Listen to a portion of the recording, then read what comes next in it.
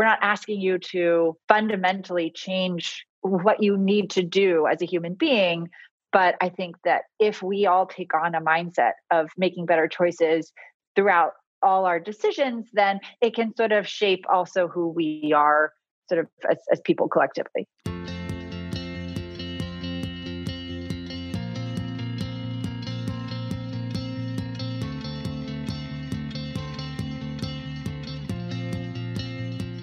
Hey guys, welcome to Active Ingredient, the podcast. I'm your host, Sophie Wheel, and I'll be taking a deep dive into why people do what they do and what it is that drives them. I believe every single person has an active ingredient to them, aka a purpose, and all we have to do is uncover what that is and activate it. I'm looking at people across the board with fancy titles like editors-in-chiefs, founders, and CEOs to under-the-radar activists who are changing the world one person at a time. I want to get to the bottom of how they first discovered their passion, how they channel their talent consistently, and ultimately, how their active ingredient is making the world a better place. Today's episode is with Indre Rockefeller, who is the co-founder of Paravel, an industry-leading sustainable travel lifestyle brand. Before launching Paravel, Indre had a very interesting career. She actually started out being Anna Wintour's first ever assistant at Vogue, and then she went on to work at several impressive companies like Moda Operandi and Del Pozo. On this episode, we get into Indre's love of ballet at an early age and how it led her to a career in the fashion industry, how one trip entirely changed her perspective, which led her to make sustainability the number one priority for her brand, how she pivoted during COVID-19 amid the travel bans, why an MBA is not necessary to launch a successful business, how identifying her mission changed her as a leader, why a narrow scope is actually liberating.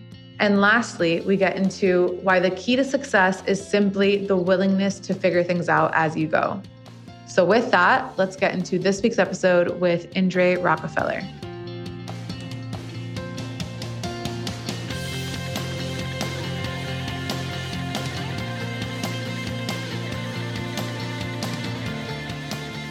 Thank you so much for coming on the Active Ingredient podcast. I'm so excited to get into your story and just kind of get your play-by-play of how we got to Paravel. Thank you so much for your interest. Can't wait to chat.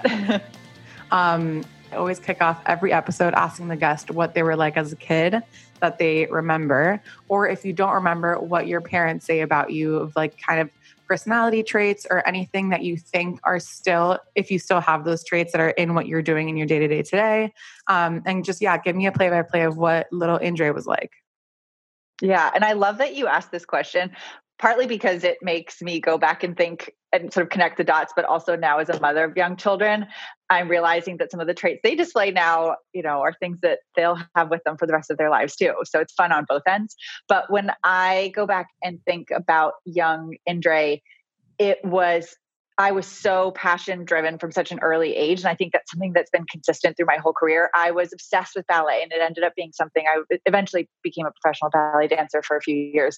And it was sort of really shaped who I was. And even as a 5-year-old, I would show up when my parents were having dinner parties after I'd been sort of put to bed. I would show up with like a record, which dates me, of Swan Lake and a tutu. And like, I'm ready for my performance. I'm ready to perform. And I was actually shy, except when it came to performing, because I took it very seriously. And when I was 5, I went to go see sort of my first Nutcracker, and I told my parents then and there that I was going to become a ballerina. And that's something that stayed with me forever. This idea of following something you love doing, and it can take you on all these circuitous routes, but really following that passion. And so I ended up it really shaped who I was. It's my first love. It was my first profession. And I guess that showed up early on. I love that. And I'm curious to kind of dive deeper in the fact that you were shy, but when dancing, like you felt like you were in your zone. Do you feel that way now? Like, do you still feel like you're shy, but then when you're talking about your business or when you're talking about like the thing that you're super passionate about, that it kind of shifts? Yeah, I find that it depends on what environment I'm in. I find that when I'm talking about something that I care about, when I am, whether it's sort of my business or something I'm interested in, that I sort of can't be held back. But usually it's not so much shyness now. I think it's sort of graduated to, I'm more of a listener. because if I'm in an unfamiliar environment or if I'm in a place where I don't know the subject matter as well. So I sort of sit back and I'm a listener and absorber. But when it's something that I care a lot about, then I'm a very active participant. I love it. Okay, so walk me through your career journey. What did you think that you wanted to be? Were you surrounded by like very entrepreneurial people that kind of got you to this point of starting Paravel? Like walk me through that whole journey, your ballet journey, through editorial and where we are now.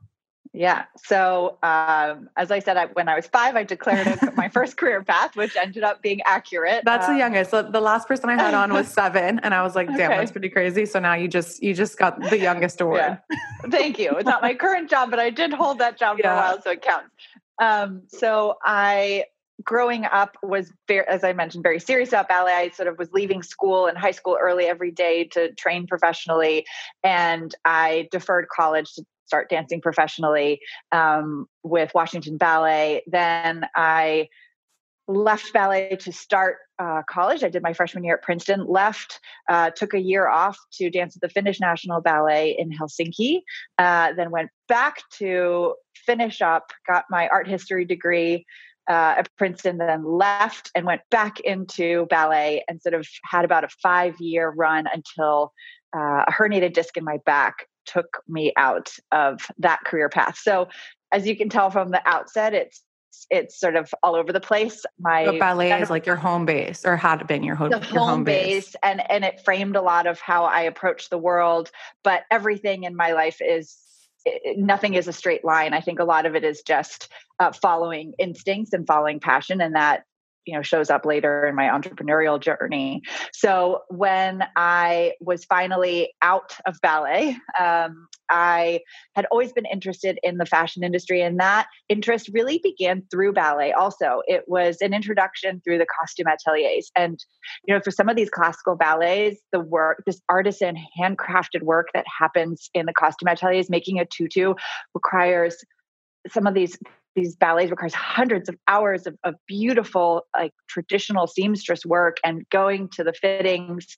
I just fell in love with this idea of this costume, this piece of article of clothing that you put on could transform and help you become a different character. And I used to just sort of try and hang around the costume atelier as much as I could, absorbing and watching. And that was really my first introduction into the transformative nature of fashion, but also the beautiful craft element of creating things that we wear. And so after the injury took me out of my ballet path, I ended up with a job at Vogue. So I was Anna Wintour's first assistant.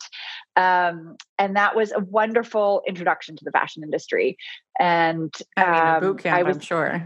Yeah, boot camp, but also, it really taught me. What I really admired about her is that she has this eye for design, of course, unparalleled, but also a head for business. And sort of seeing that dichotomy and the way she worked really inspired me to want to expand my toolkit on the business side of the equation. And I knew that I wanted to come back into the fashion and creative industries, but that I wanted to have this toolkit that would give me more versatility whenever I came back in. So I decided to go get my MBA, which I guess is not a circuitous route, but I thought, if I could get this foundational skill set, then I could come back. But I really was interested in the entrepreneurial side of the equation. I had this. Did you go in knowing that you wanted to start something? I knew that I had that bug in me, but I didn't want to start something just to start something. So I chose Stanford because they have a wonderful entrepreneurial program, and obviously Silicon Valley is an inspiring place for creative thinkers. So I did my MBA there. Turns out the weather is great too. So that was a nice plus. And yeah, exactly.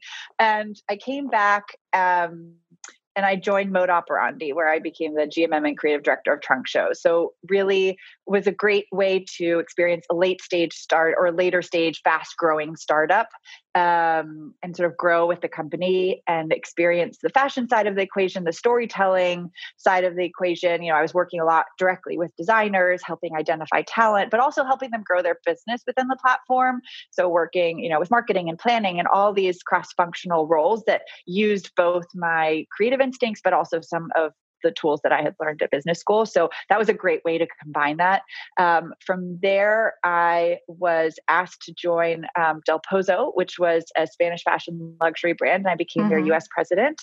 And I had the honor of working very closely with Josette Font, who at the time was the creative director of and the designer of Del Pozo, and really made it the sort of magical thing that it was. And I think we really connected deeply, not only professionally, but also personally, over this love of fashion as an art form. And a lot of the, love of ballet, and we would go see ballet together, and that sort of connected back, right? This almost, some of his pieces were so beautiful that they were works of art, and we could really connect on that. And it was a wonderful way for me to also see the brand side. I had seen the editorial side, the retail side, but also live the brand side and how to storytell from a single brand's point of view. And that before we get even into like a further thing, I want to just like take a moment, because I feel like we're removing ourselves from the ballet part of things. And I want to like stay there for just a second, because I feel like those type of injuries really, like this podcast is really about like mindset and helping people kind of like identify the questions to ask themselves when they're in those like in between moments, or when they're faced with adversity, or when they're kind of like in this in between part of life. And I feel like one of those things, like an injury that is, you thought you were going to be doing ballet for forever. What was your thought process? And then how did you identify that fashion was that route that you wanted to go down? Because obviously like the next path that you did kind of after that were in the fashion realm. So what was like the first thing? The ballet costume design was definitely one of it, but like, talk to me about just like the identity part of coming to terms with the fact that you couldn't actually perform anymore, and then transitioning into the fashion space. So that's actually a great place to pause, because it is something that I often just glide over when telling my story, but it was a very important moment in my life. And there are a few moments in my life, actually, speaking of these junctures, where I had to choose between dance and something else. And the last time when I finally left, it wasn't my choice, but thinking about the time where I left ballet the first time to go to college, then I took a break, and then I went back. And these moments were not easy, like, oh, now I dance, now I go back to college. Now both of them felt like crossroads. And in dance, traditionally in ballet, you dance when you're younger. You go to college later, or you put that off. It's something that you don't usually do in conjunction with each other. You don't usually go to college and then dance professionally. Some people are able to do that, but really the traditional path is very much dancing and then sort of evaluating what you want to do with your education. And I remember even growing up in high school, having teachers say, okay, you should be in focusing on your ballet career. Why are you even talking about college? College is not, you're not on the college track, you're on the ballet track, and then having academic teachers at school being like, why would you not be applying to colleges, and as an 18-year-old, you have two very important things in your life that are very much seem to be at odds. And, those junctures kept happening, and those were difficult decisions each time. And, you watch, especially in ballet, I remember watching someone get injured my first year as a professional dancer, and having their career potentially ripped away from them right under their noses, and that feeling of it being so ephemeral, right? That your career can be taken away in a moment. I think any career really that like physicality is so physicality. Yeah, exactly. It's and so I remember scary. thinking, and I remember being really shaken by that, by watching that from the sidelines and thinking, I think that's what ultimately drove me to want to get a degree. I don't know why. I can't really explain that in retrospect, because I could have, I've seen so many stories of dancers doing that later, but I think it was something around the security of something that could be taken away. Which in my 18-year-old mind was that was something to latch onto. And then once I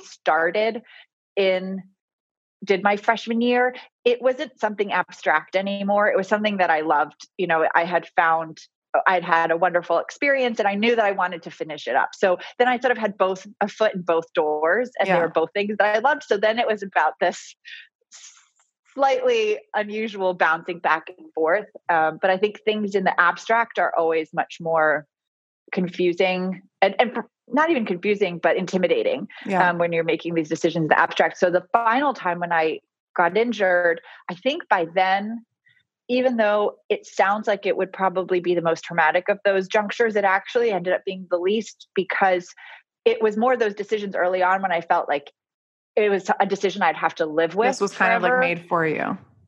This decision was made for me. And I already had my foot in these other doors and other worlds. And I had majored in art history, and I had loved that. Right. And I had a whole world that existed outside of it, so it didn't feel like my identity was being taken away the way it did the first time around, even the second time around, because I had been a dancer, and by then I had sort of a foot in two worlds, and that felt like it had been made for me. It was not something I would have to live with regrets. And I ended up taking a career path, I don't know, intentionally or not, but something that also was very intensive. It was a world that I had to learn a lot about. It was an intense job. It was busy. It filled me. So I sort of went from one all-encompassing world into another. And I never really had much time to even think, because I was learning and absorbing so much about the new world I was in, and learning about fashion, and being exposed to so much, and just sort of being a sponge, that it took me sort of a year before I realized I'd really come to terms with that. And by then I was excited about what I was learning about.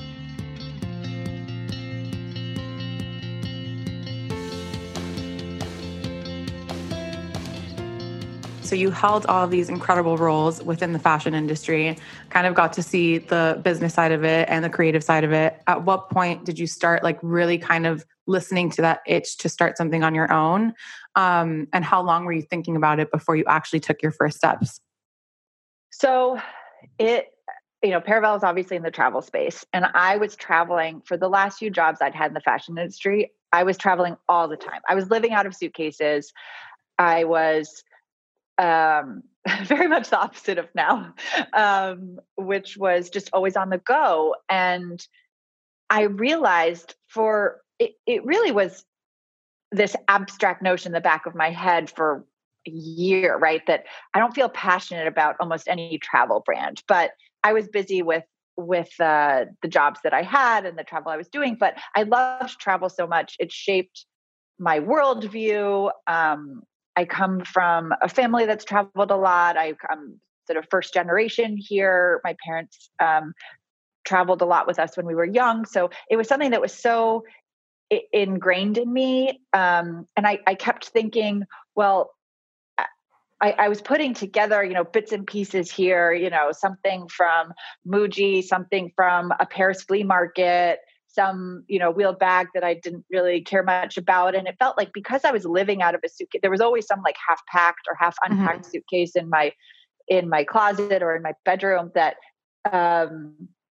it seemed like that there was an opportunity to build something that was more reflective of the way I saw people traveling and the values that people had that were emerging within the travel space. And of course, this was around the same time that Instagram was on the rise, and people were talking about the early conversation around sustainability was starting. And there was a lot of things where it felt like the travel goods industry was very much siloed from a lot of things that were happening in travel in general. And I thought that it'd be great to have a brand that sort of connected the joys of travel with the joy, the idea of packing. When you first start packing, a lot of it, I mean, I don't even remember at this point. It's been so long, but we're going to get to that, by the way. We need to talk about like the fact that travel is like on major pause, but exactly. But when you think about travel, the last time you traveled for something you were excited about, and you start pulling those pieces in, let's say you're traveling for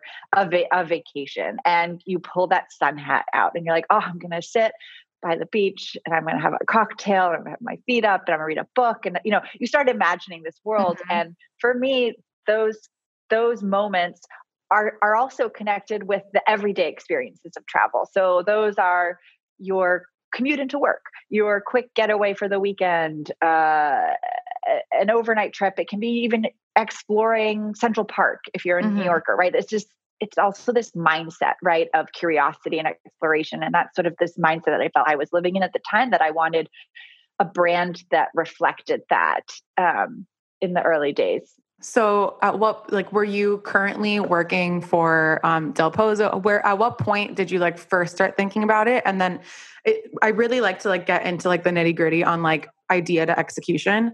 So at what point did you have you put this idea together, you understood that there was a space for a brand like this that didn't exist. What were those first steps? What was your process? Did you start taking meetings? Did you you have the name? Give me the whole play-by-play. So everything sort of started official after I left Del Pozo.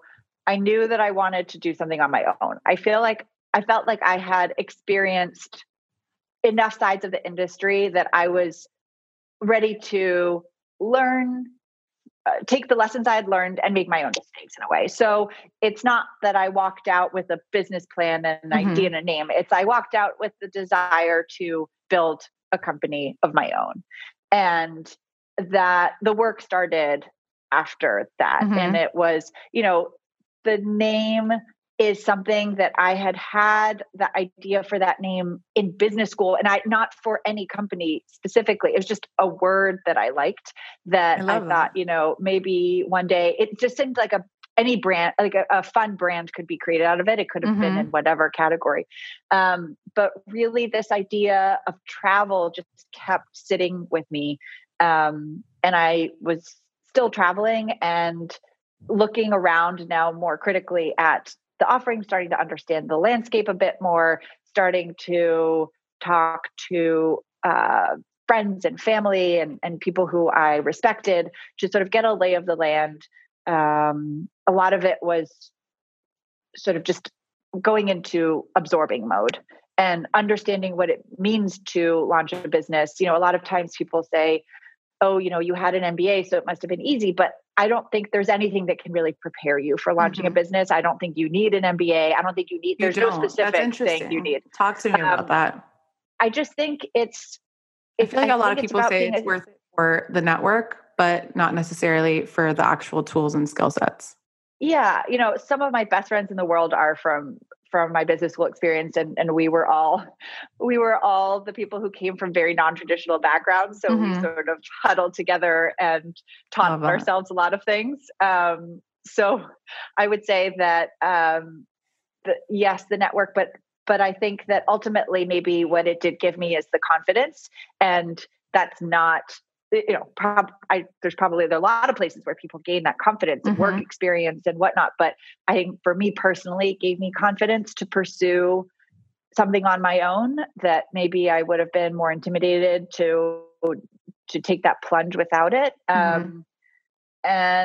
But I don't believe that you need that. I don't believe there are any credentials that you need to start your own business. I think it's about passion for what you're doing and a willingness to figure things out as you go, because there's still every day I'm still figuring things out as I go. And there's no roadmap to prepare me.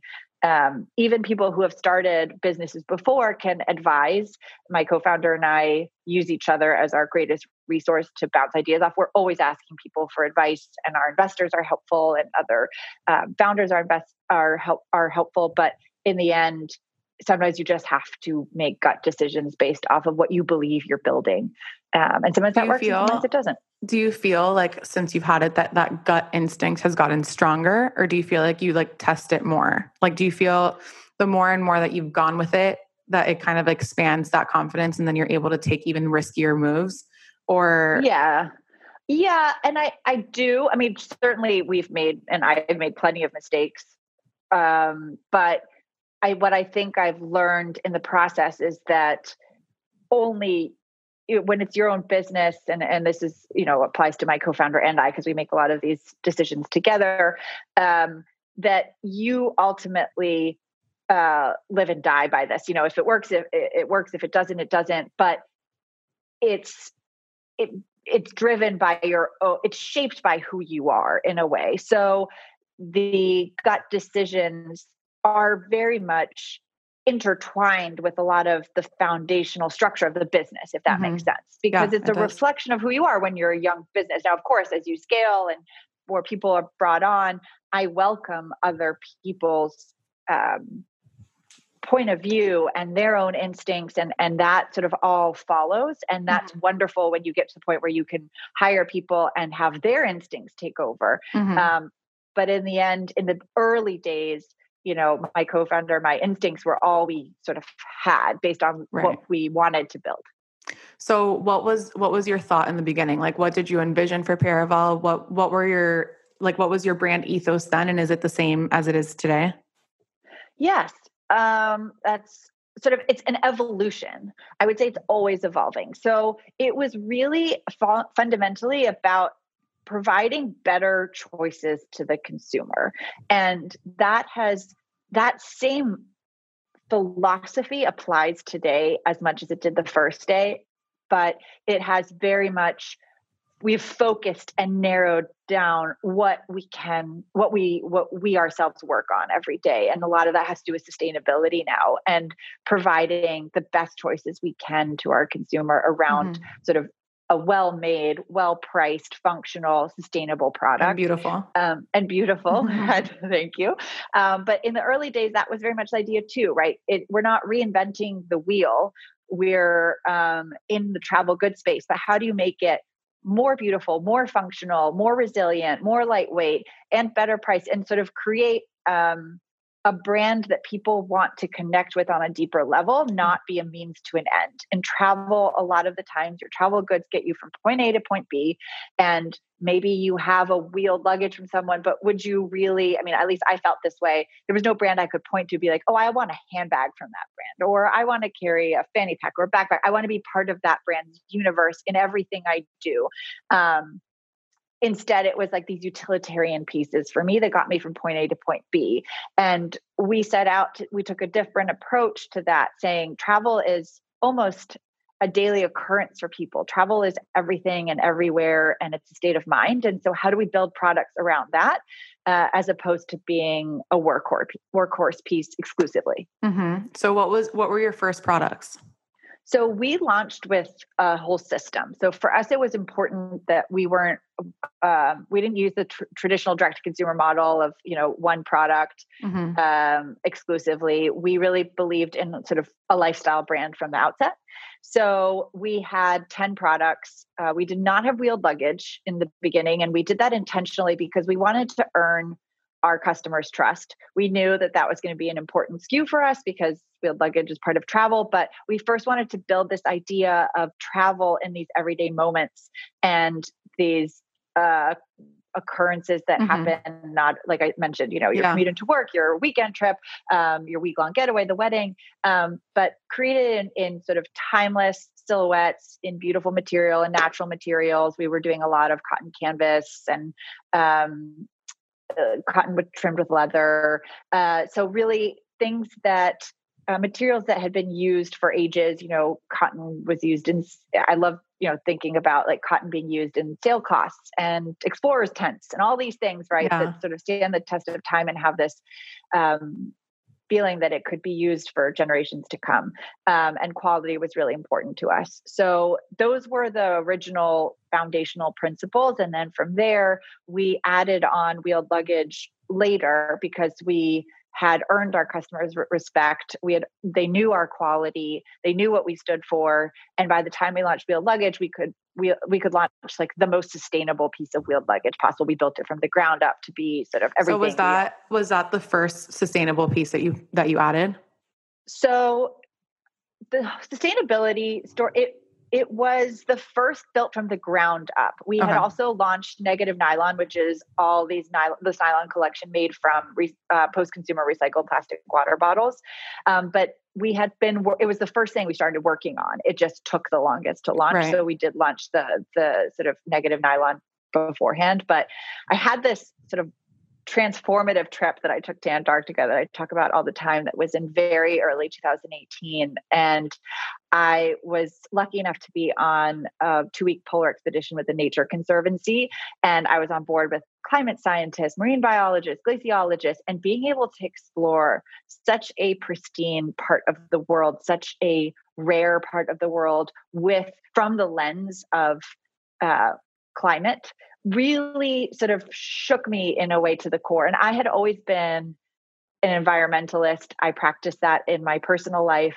But this and sustainability had always been something that was on our work in progress list at Paravel. Mm-hmm. We had, as I mentioned, started with natural materials, and we're working on developing more advanced sustainable materials. But when it's number 2 on your to-do list and you're a startup, you never get to number 2 when you're a startup, because you're putting out fires and you're trying to get to number 1. Basically, that's how it is.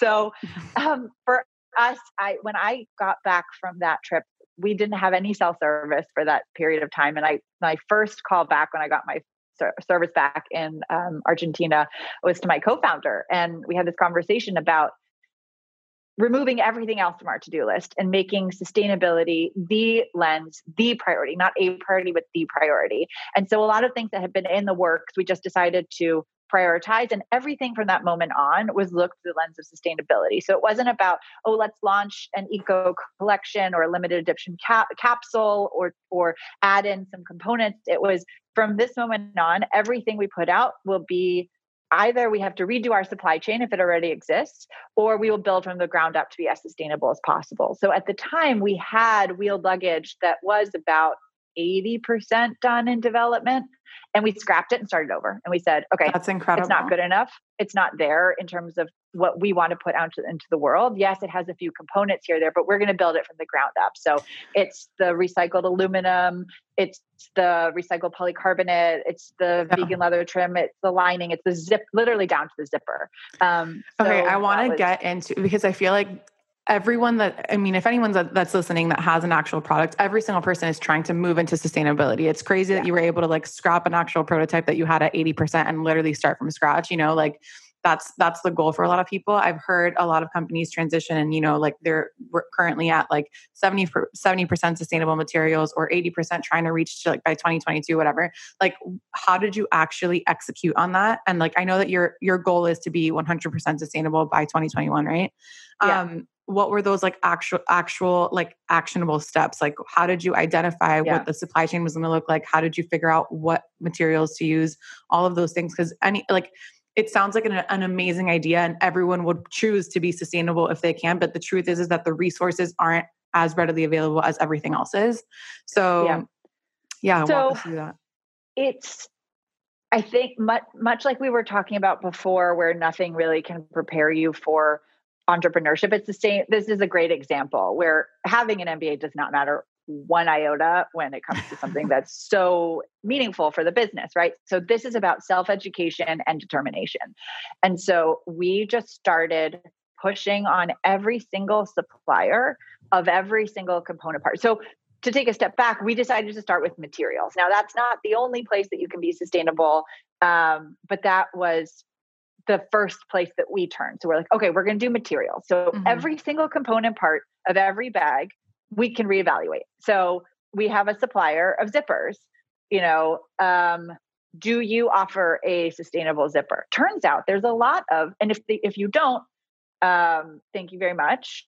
And we try to find another one who does. Now, usually they're not going to recommend someone else, but start asking around, right?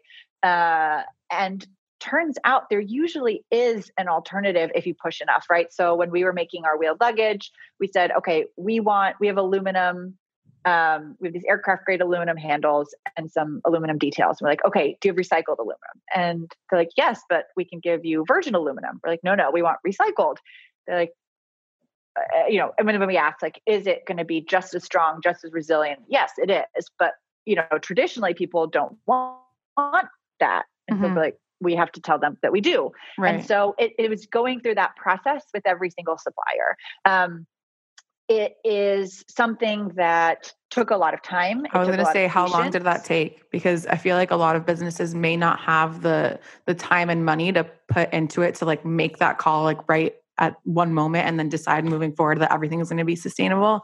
So how long did that take? All of production takes a long time, regardless of what you are producing, what your priorities are. So if you're looking for a zipper, it's still going to take you time to find the zipper that is strong enough and has the right look and pick the zipper tape color for your bag. So I'm a firm believer that it's a function, the function of caring has a lot to do with the end result versus the function of price. So for example, people, there's quality is another example.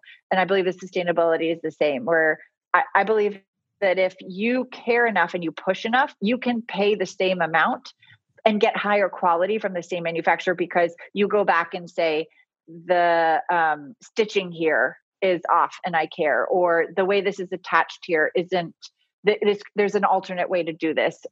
So really working through and working closely with your factories and your suppliers, as opposed to just outsourcing it, is, I think, a hugely important part of the equation. And that doesn't always cost more money. It costs more time. Right. But if you prioritize and make that the priority, it's more achievable.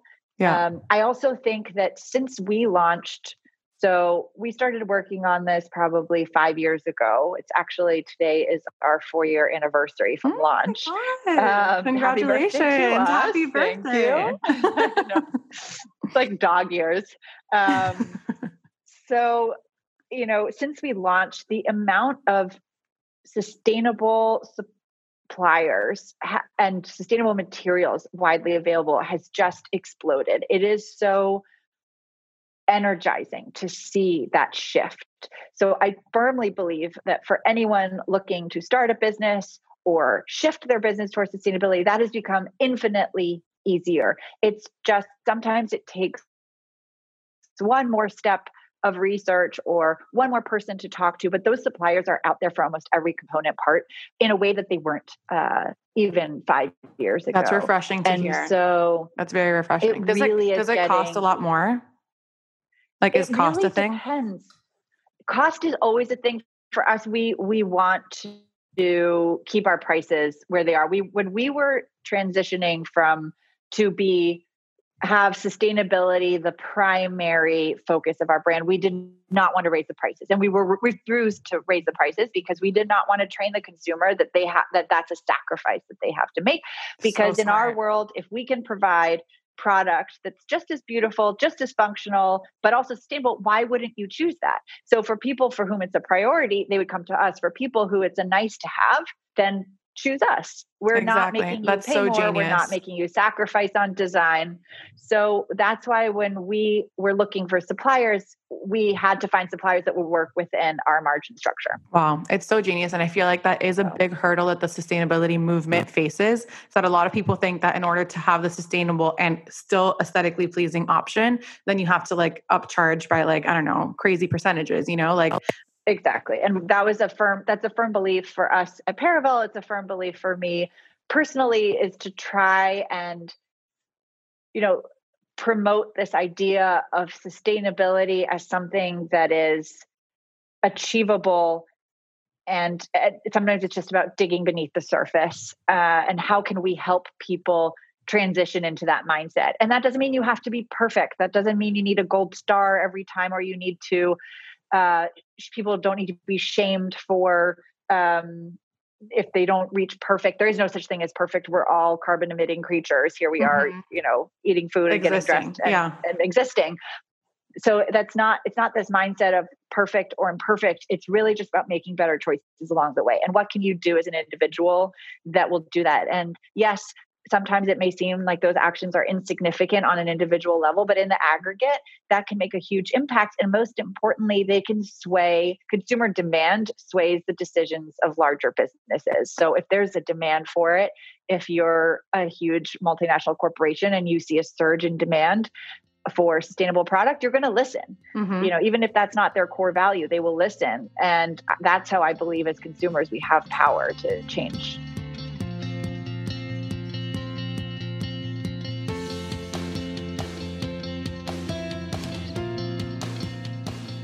What are your thoughts on just travel overall? I mean, obviously, every time that you get on a plane, you're contributing crazy emissions. Yeah.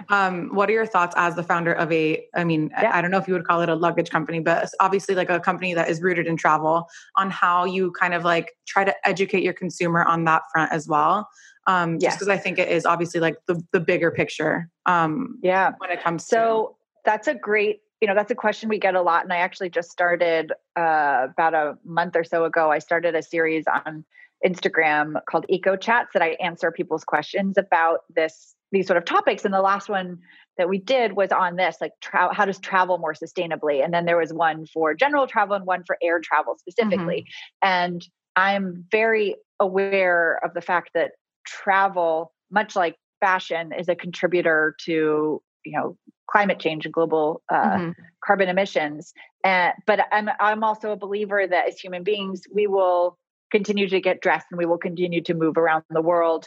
And I also think there are positive aspects to travel. It can shape your worldview and open your, mindset and connect to different cultures. So there's a lot of positive attributes to it, in addition to the fact that it's part of our the way we work as modern human beings. So there are ways, again, that you can still travel and make better choices. So it's simple things, it's little things like flying direct and offsetting your carbon emissions. We use Gold Standard for that. It's about, when you have certain choices, right? Sometimes you don't have choices and that's okay too. But when you do have a choice, it's even about like the waste that you produce when you're traveling and thinking about bringing a refillable water bottle, bringing your food in a reusable container.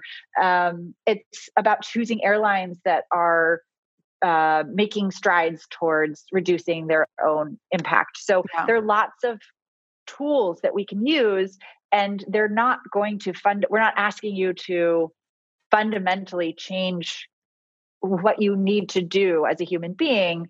But I think that if we all take on a mindset of making better choices throughout all our decisions, then it can sort of shape also who we are sort of as people collectively. I think that like, if we can have like literally like action steps, like for everyone listening, maybe we can put it in the show notes after of like, when you're traveling, these are 4 things that you can easily do every single time just to think about. And that can be kind of like the person's first step. Like, pre-COVID, I was traveling like crazy too. And like, if I had those 4 things, I'd for sure do them if they weren't that like difficult. And bringing your own water bottle is a very easy one next step thing. Exactly. And it's a mindset.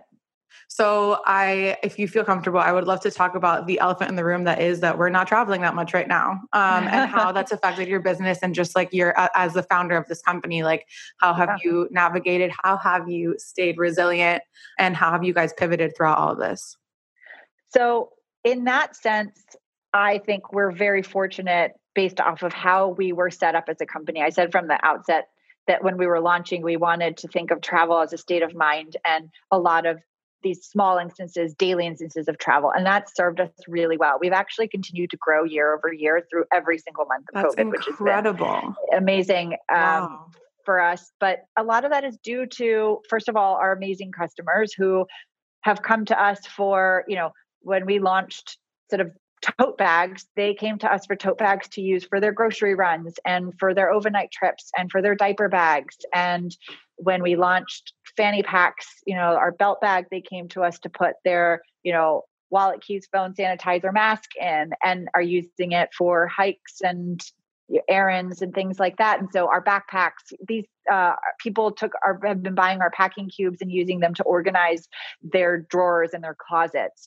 And those were things that were originally designed to obviously organize your luggage. And they're amazing, by the way. I can't travel without them. But since I'm not traveling, I'm also putting my closet stuff in, you can organize and compress and put out of season clothes away. And so we have found that our amazing community has sort of continued to come to us, which we're so grateful for this shift in their life. And yes, they're more interested in our Cabana totes than our Aviator suitcase, which is for obvious reasons.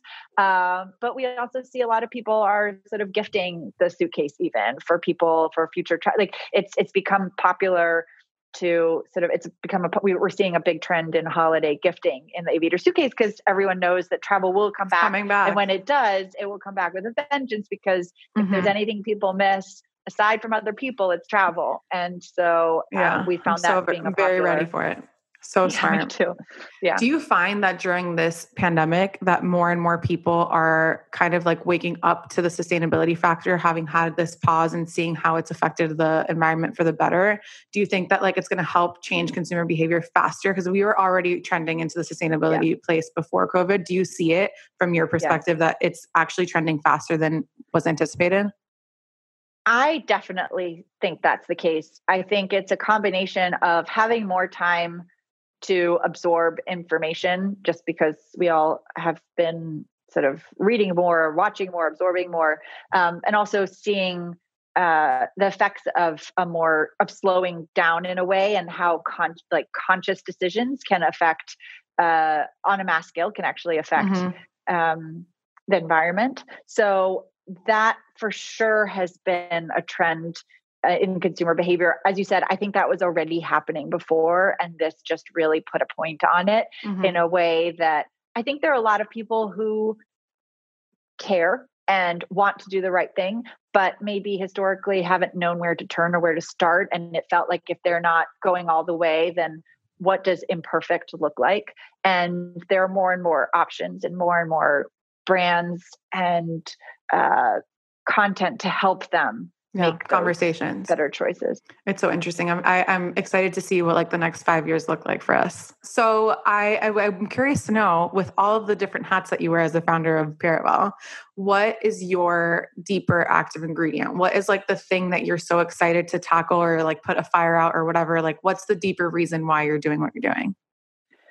So that's a great question. And I think it's really important in general. For me, it was something that took me a beat to figure out how important mission it was to me as a founder. You know, in the outset, there is this idea of, starting a business is in and of itself sort of a mission, right? And growing it, keeping it healthy. But once we added in the layer of sustainability, for me, that just changed how I looked at my business and how I showed up every day. And sort of the larger reason, the why. And I didn't even realize how much I needed that why until I had the answer. And so that's very much sort of, in your words, like the active ingredient for me. And it was also that moment of connecting something that was important in my personal life to my professional life, and sort of connecting dots.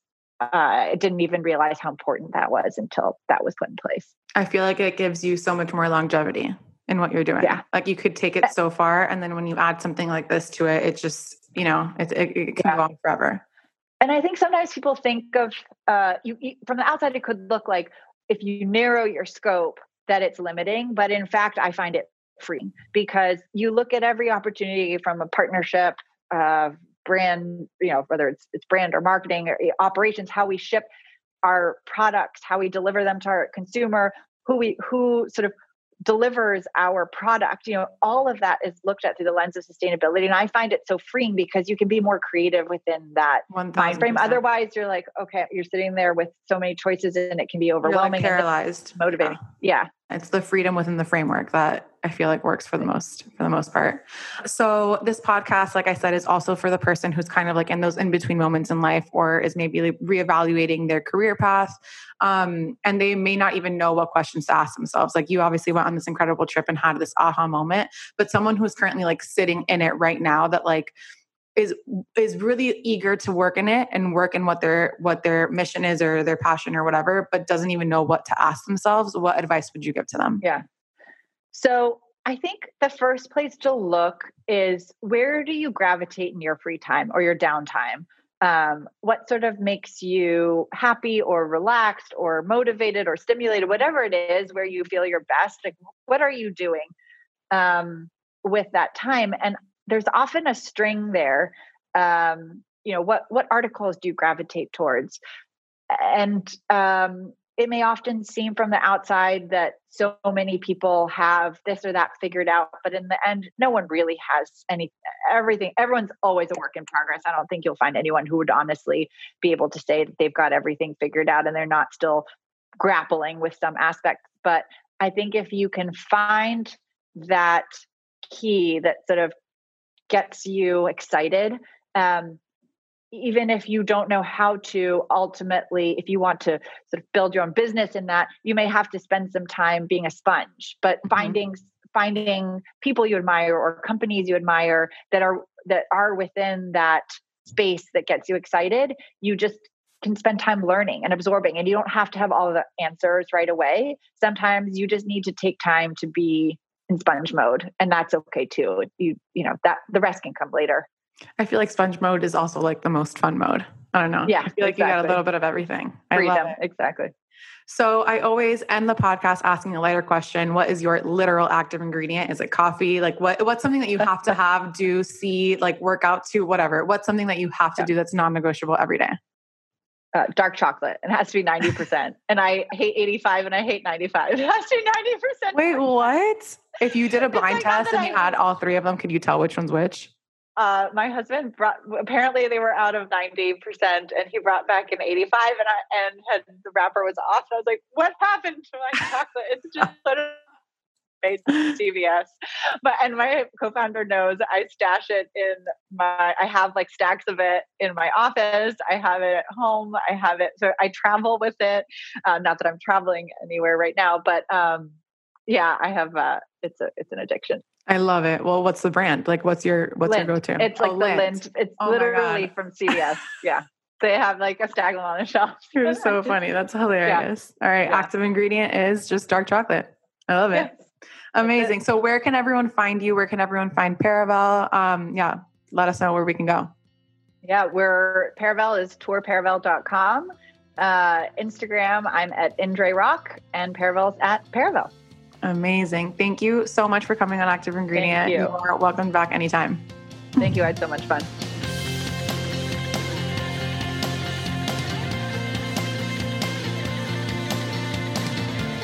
Thank you guys so much for listening. And if you can take 2 seconds of your time to rate and review us, it would really mean the world and help us out a ton. If you guys want more inspiration and quotes from the episode, you can check us out on Instagram at Active Ingredient. See you next week.